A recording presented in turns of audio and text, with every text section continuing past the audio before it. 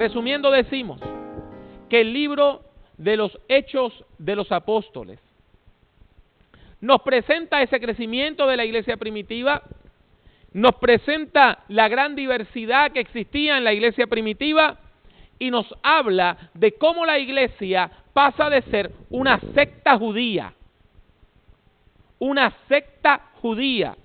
donde todas las personas que participaban pertenecían al judaísmo, a ser un movimiento mundial, en el cual hay personas de toda tribu y de toda lengua del mundo conocido.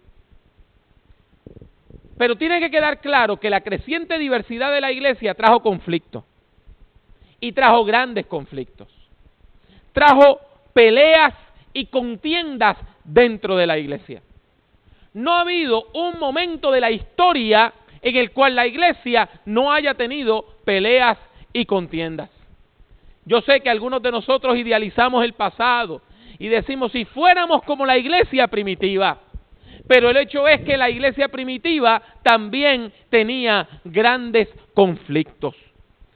Y uno de ellos ocurre cuando un grupo de personas de Judea, de cerca de Jerusalén, se dirigen a una ciudad llamada Antioquía de Siria.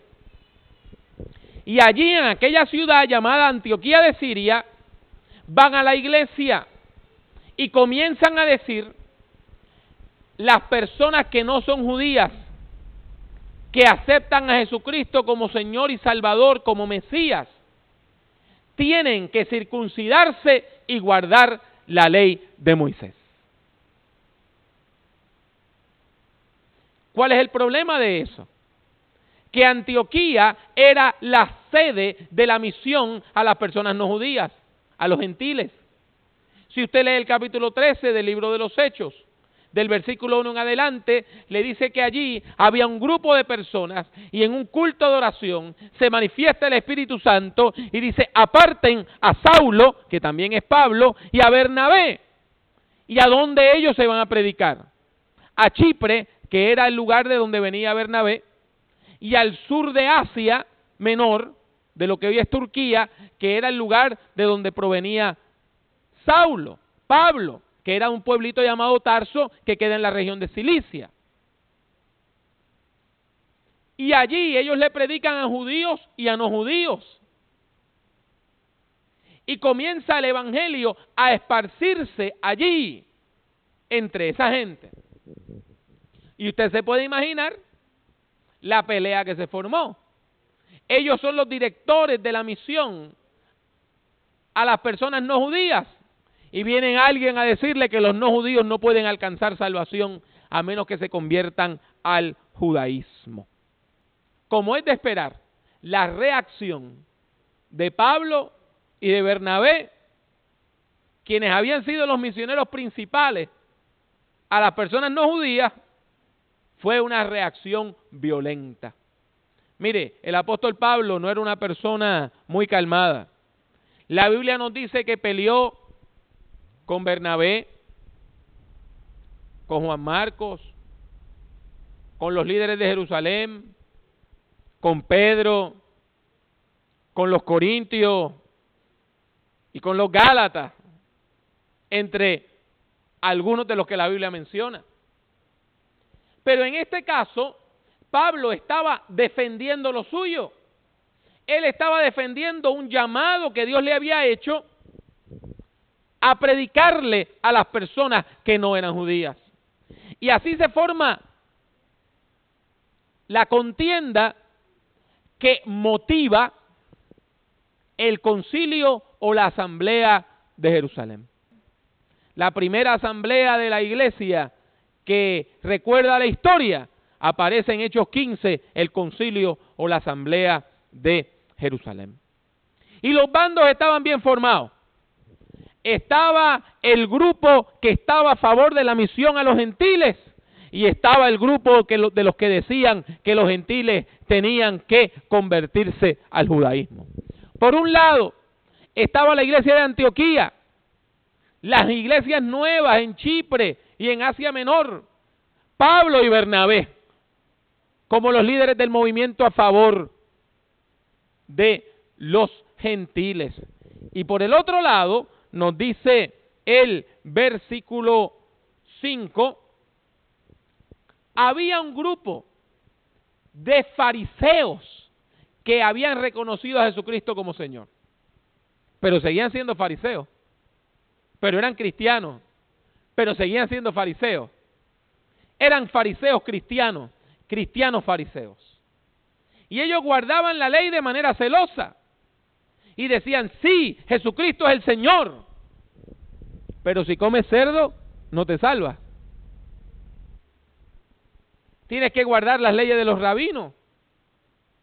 Tienes que interpretar el Antiguo Testamento de acuerdo a lo que dicen los maestros judíos. Pero Jesucristo es el Señor. Y bajo ese manto de contienda comienza la asamblea en Jerusalén. Y yo le aseguro, como una persona que ha estado en puestos de autoridad, que cuando usted sabe que en una asamblea va a haber una gran pelea y que viene la gente haciendo campaña, cada uno por su bando, es un tiempo de gran tensión. Son días que usted no duerme. Y hermano Pablo, ¿por qué usted dice que venían haciendo campaña? Bien sencillo, porque dice que los que vinieron de Antioquía de Siria, vinieron por toda Fenicia, lo que hoy es el Líbano, y por toda Samaria, visitando las iglesias y explicando su posición. O sea que no solamente es que habían dos grupos, es que cada grupo estaba haciendo su campaña. Y cuando llegan a la ciudad de Jerusalén, los apóstoles, Pedro, Juan y Jacobo, también conocido como Santiago, y no estoy hablando del hermano de Juan. La Biblia nos habla de que había un hombre llamado Jacobos en griego, que se traduce como Santiago, que era hermano de Jesús. Yo sé que las personas de trasfondo católico dicen, bueno, la Biblia dice hermano, pero era primo. Pero la Biblia dice que era hermano. Y ese hombre fue el director, el líder de la iglesia de Jerusalén, hasta que fue asesinado a principios de los años 60 por unos fariseos radicales saliendo del templo. Y ese hombre guardaba la ley de manera tan celosa que los mismos fariseos le decían Santiago el justo, porque era intachable guardando la ley de Moisés. Y esos eran los que iban a decidir después de escuchar a ambos bandos. ¿Y cuáles eran las peleas? ¿Cuáles eran los problemas de fondo que había? Mire, nada más había tres problemitas, 3 puntos en la agenda. El primero es, ¿quién tiene derecho a hacer misión? ¿Quién tiene derecho a hablar a nombre de la iglesia? ¿Quién tiene derecho a predicar el evangelio?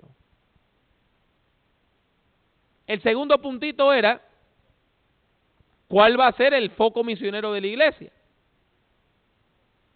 ¿Cuál va a ser el centro de nuestros esfuerzos evangelísticos? ¿Dónde vamos a poner el trabajo misionero? Y el tercer puntito era, ¿y de dónde vamos a sacar la platita para pagar y para apoyar el trabajo de la iglesia? ¿Dónde es que vemos estos asuntos? ¿De dónde es que yo estoy sacando esto? No me lo estoy inventando, mis hermanos. En primer lugar, el capítulo 15, versículos 1 y 2 nos dice que estaba Pablo, Bernabé, la iglesia de Antioquía, haciendo misión, y vienen una gente de otro lado y se meten allí a predicar algo distinto a lo que ellos estaban predicando. Y ahí se forma el primer problema. ¿Qué derecho tienen aquellos a venir a decir, no, los que les enseñaron el evangelio y les hablaron de Cristo, en eso de Cristo estaban bien, en todo lo otro estaban mal? ¿Quién tiene derecho a ser líder en la iglesia? O para ponerlo de otra manera, ¿dónde están sus credenciales? El asunto del foco misionero lo vemos del 7 al 11 y del 23 al 29. ¿Debe ser la misión solo para el pueblo judío o debe ser la misión también para las personas que no son judías? Y el propio Pedro se tiene que levantar y recordarle a la gente que él había sido el primero en predicarle a las personas que no eran judías. El tercer punto no aparece en Hechos 15, sino que el apóstol Pablo, cuando escribe en Gálatas, en el capítulo 2 de Gálatas, habla de este evento.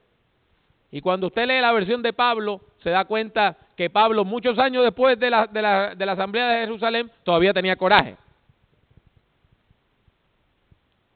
Y él dice que lo único que le pidieron los grandes de Jerusalén, en griego dice las columnas, fue que recordaran a los santos de Jerusalén. Y eso es mensaje bonito, palabras bonitas para decir que recogieran una ofrendita en las iglesias de Misión Nueva y que esas ofrendas se enviaran a Jerusalén para apoyar la obra allá. ¿Por qué? Porque los cristianos en Jerusalén eran perseguidos de manera despiadada y pasaban hambre porque no podían ni trabajar. Así que cuando nosotros analizamos este proceso, nos damos cuenta que los asuntos discutidos en la asamblea o concilio de Jerusalén son los temas eternos que se discuten en todas las asambleas de toda la iglesia, en todos los países del mundo, en todo tiempo y lugar. Liderazgo, misión y mayordomía. Si usted se pone a analizar la agenda de nuestra asamblea, giró en torno a 3 puntos. ¿Quiénes van a ser nuestros líderes? ¿Cuál va a ser el trabajo? ¿Y de dónde vamos a sacar la plata para trabajar? Y si usted va a la asamblea general de nuestra iglesia el mes que viene, va a encontrar que cuando se discuten todos los asuntos, hay 3 asuntos de fondo. ¿Quiénes van a ser nuestros líderes? ¿Cuál va a ser el foco de misión?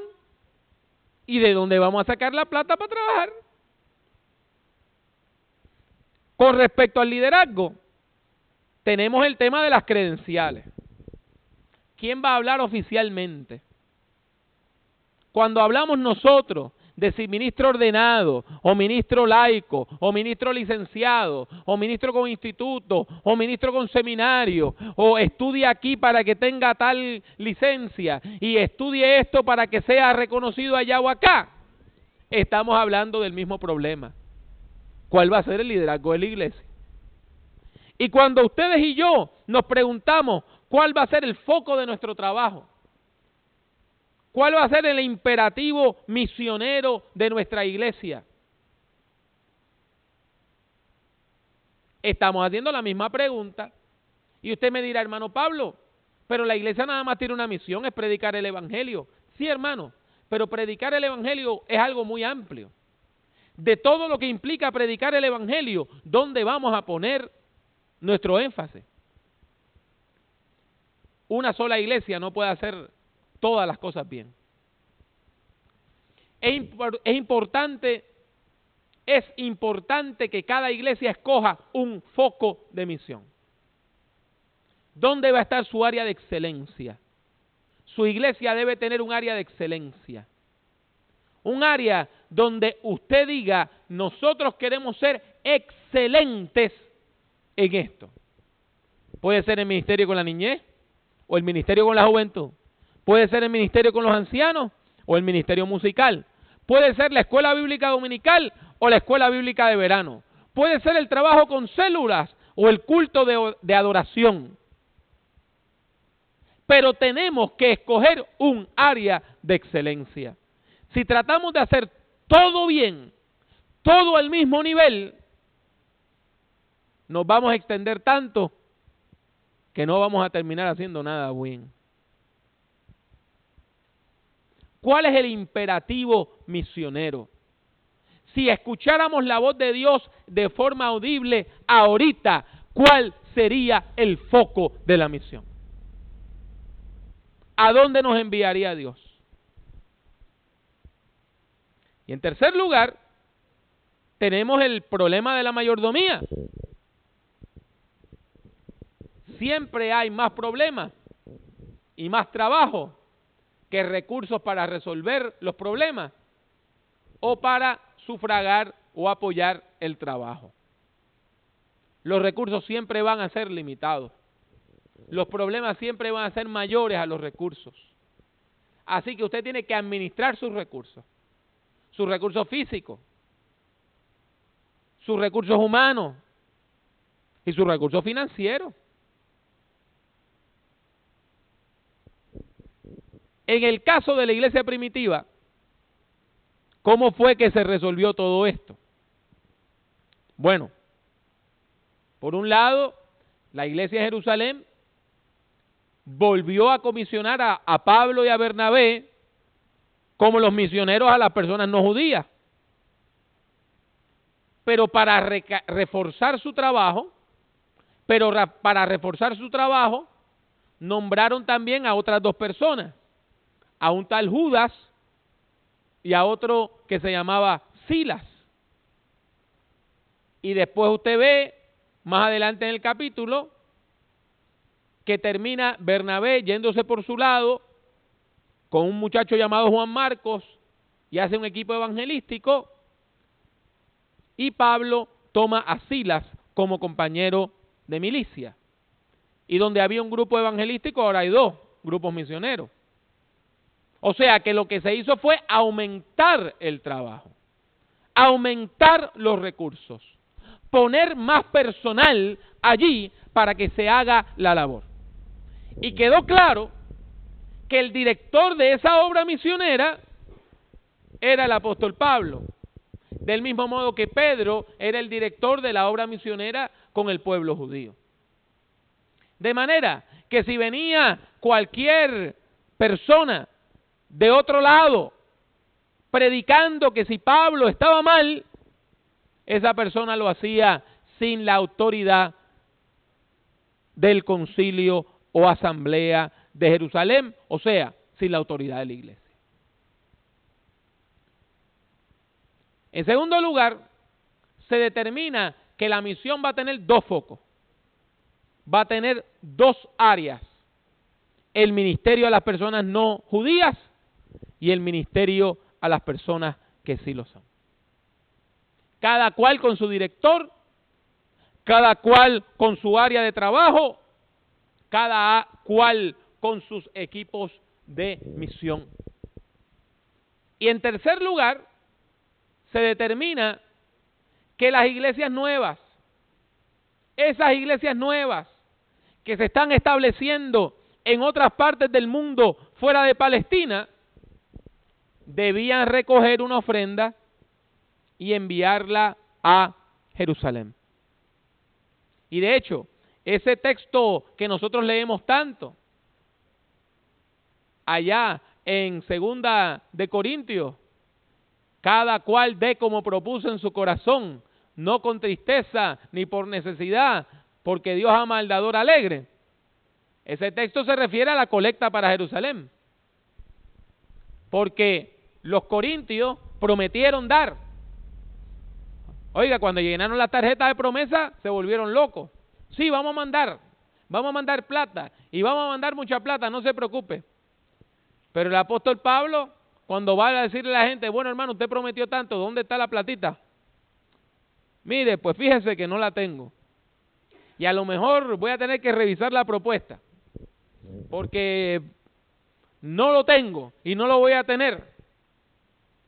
Y ahí el apóstol Pablo le dice, mire hermano, déjese de tontería. Cada uno dé lo que prometió, o sea, lo que propuso en su corazón. ¿Usted lo prometió? Délo. Y no lo haga con tristeza, hágalo con alegría. En este caso, vemos cómo la iglesia decide estos tres asuntos. Y no solamente que decide estos tres asuntos, porque ¿qué es una asamblea sin minutas? Si usted tiene una asamblea y no se toman minutas y no hay personal secretarial ni nadie que tome las notas, es como si no se hubiese reunido.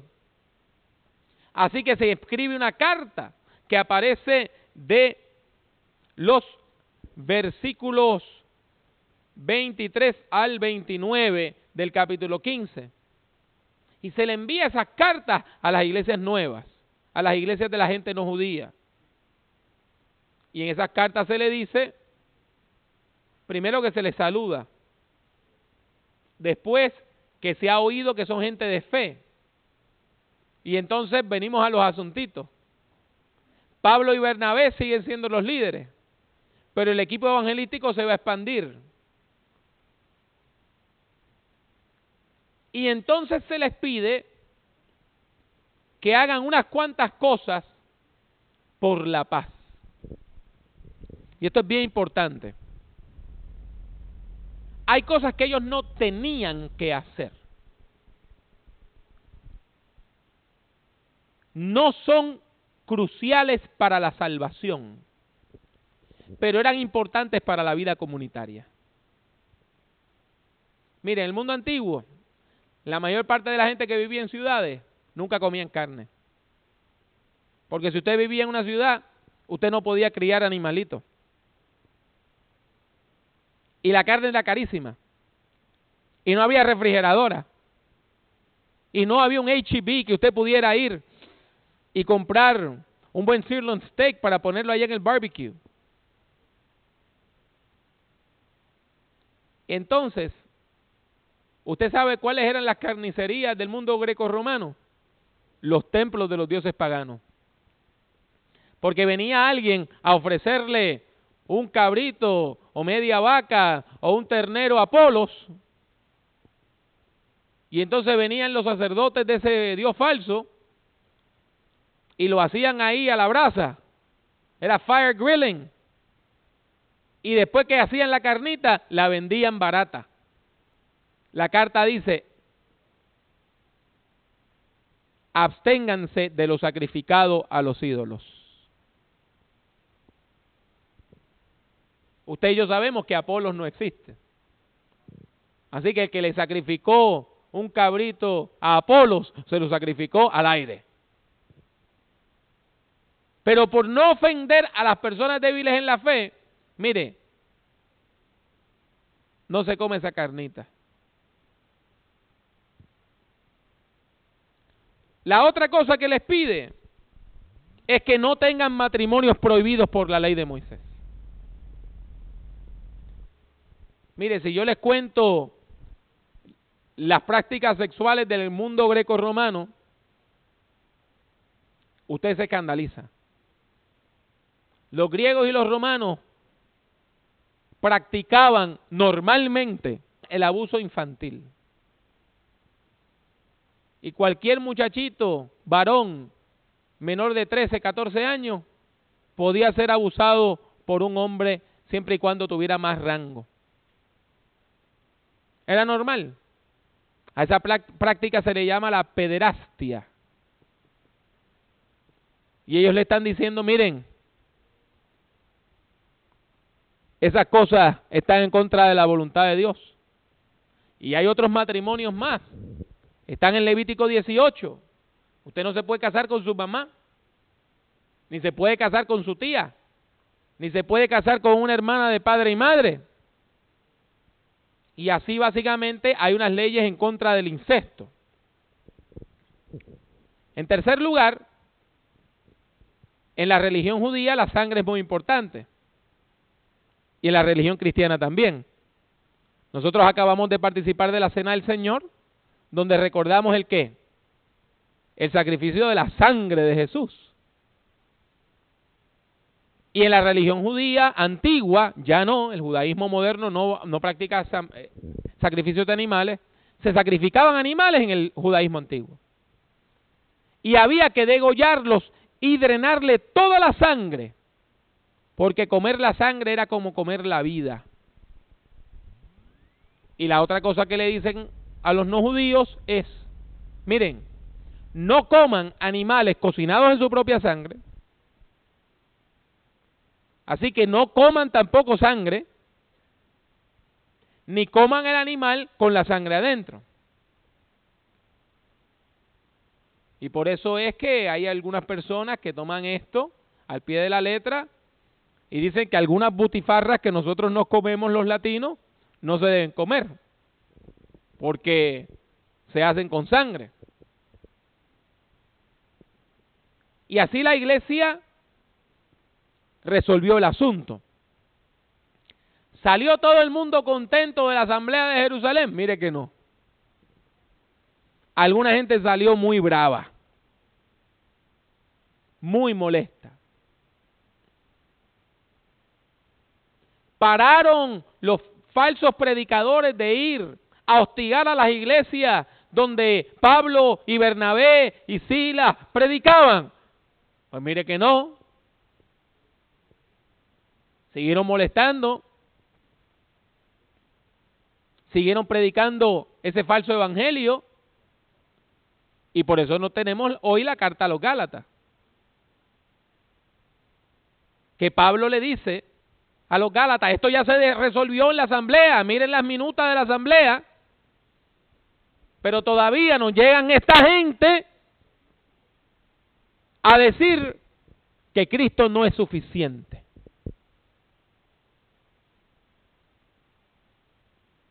Y se recogieron todos los dineros necesarios para la misión. Pues tampoco. Por eso usted tiene esa carta de la segunda Corintios, donde se le dice a los corintios, miren hermano, déjense de excusas y aflojen lo que prometieron y para adelante. La iglesia tuvo que lidiar con estos asuntos y tomar sus decisiones. Y usted me podrá preguntar, hermano Pablo, ¿y por qué los hermanos que escribieron la Biblia no tomaron las decisiones por nosotros? ¿Y por qué no nos dejaron bien clarito quién puede ser ministro y quién no? ¿Y qué estudios hacen falta y cuáles estudios no? ¿Y cuáles son los focos misioneros y cuáles no? ¿Y cuáles son los imperativos misioneros y cuáles no? ¿Y quiénes pueden pertenecer a la iglesia y quiénes no? ¿Y cuánto hay que dar? La vida fuera más fácil, ¿verdad? Entonces habría una sola iglesia, sin tantas diferencias como tenemos ahora de denominaciones. Pero usted sabe por qué la Biblia no hace eso. Porque a cada generación de cristianos le toca lidiar con estos asuntos. Los hermanos del primer siglo en Jerusalén no tenían idea de que poco menos de 2000 años después, al otro lado del mundo, en la frontera entre dos países, iba a haber un grupo de gente hablando un idioma que todavía no se había inventado, que se llamaba el español, y otros hablando inglés, y otros hablando Spanglish. ¿Qué iba a pensar la gente de Jerusalén? Que la iglesia iba a existir hoy aquí. Por eso no podían tomar las decisiones por nosotros. Nos toca a nosotros tomar estas decisiones. Nos toca a nosotros pensar la fe. Así, mi hermano, mi hermana, yo sé que es pesadito tener que venir a una asamblea. Y yo sé que es difícil ver cuando los ánimos se caldean. Y yo sé que a veces nos apenamos cuando vemos personas que se levantan y hablan recio a otra. Pero nos toca como iglesia pensar la fe hoy, aquí y ahora. Nos toca como iglesia lidiar con estos problemas. Nos toca como iglesia escoger nuestros líderes, determinar nuestra misión y proveer los recursos para ella. Es nuestra responsabilidad. Así que salgamos de aquí contentos porque el trabajo ha sido duro y continuará siendo duro. Pero haciendo ese trabajo, estamos haciendo la voluntad del Señor.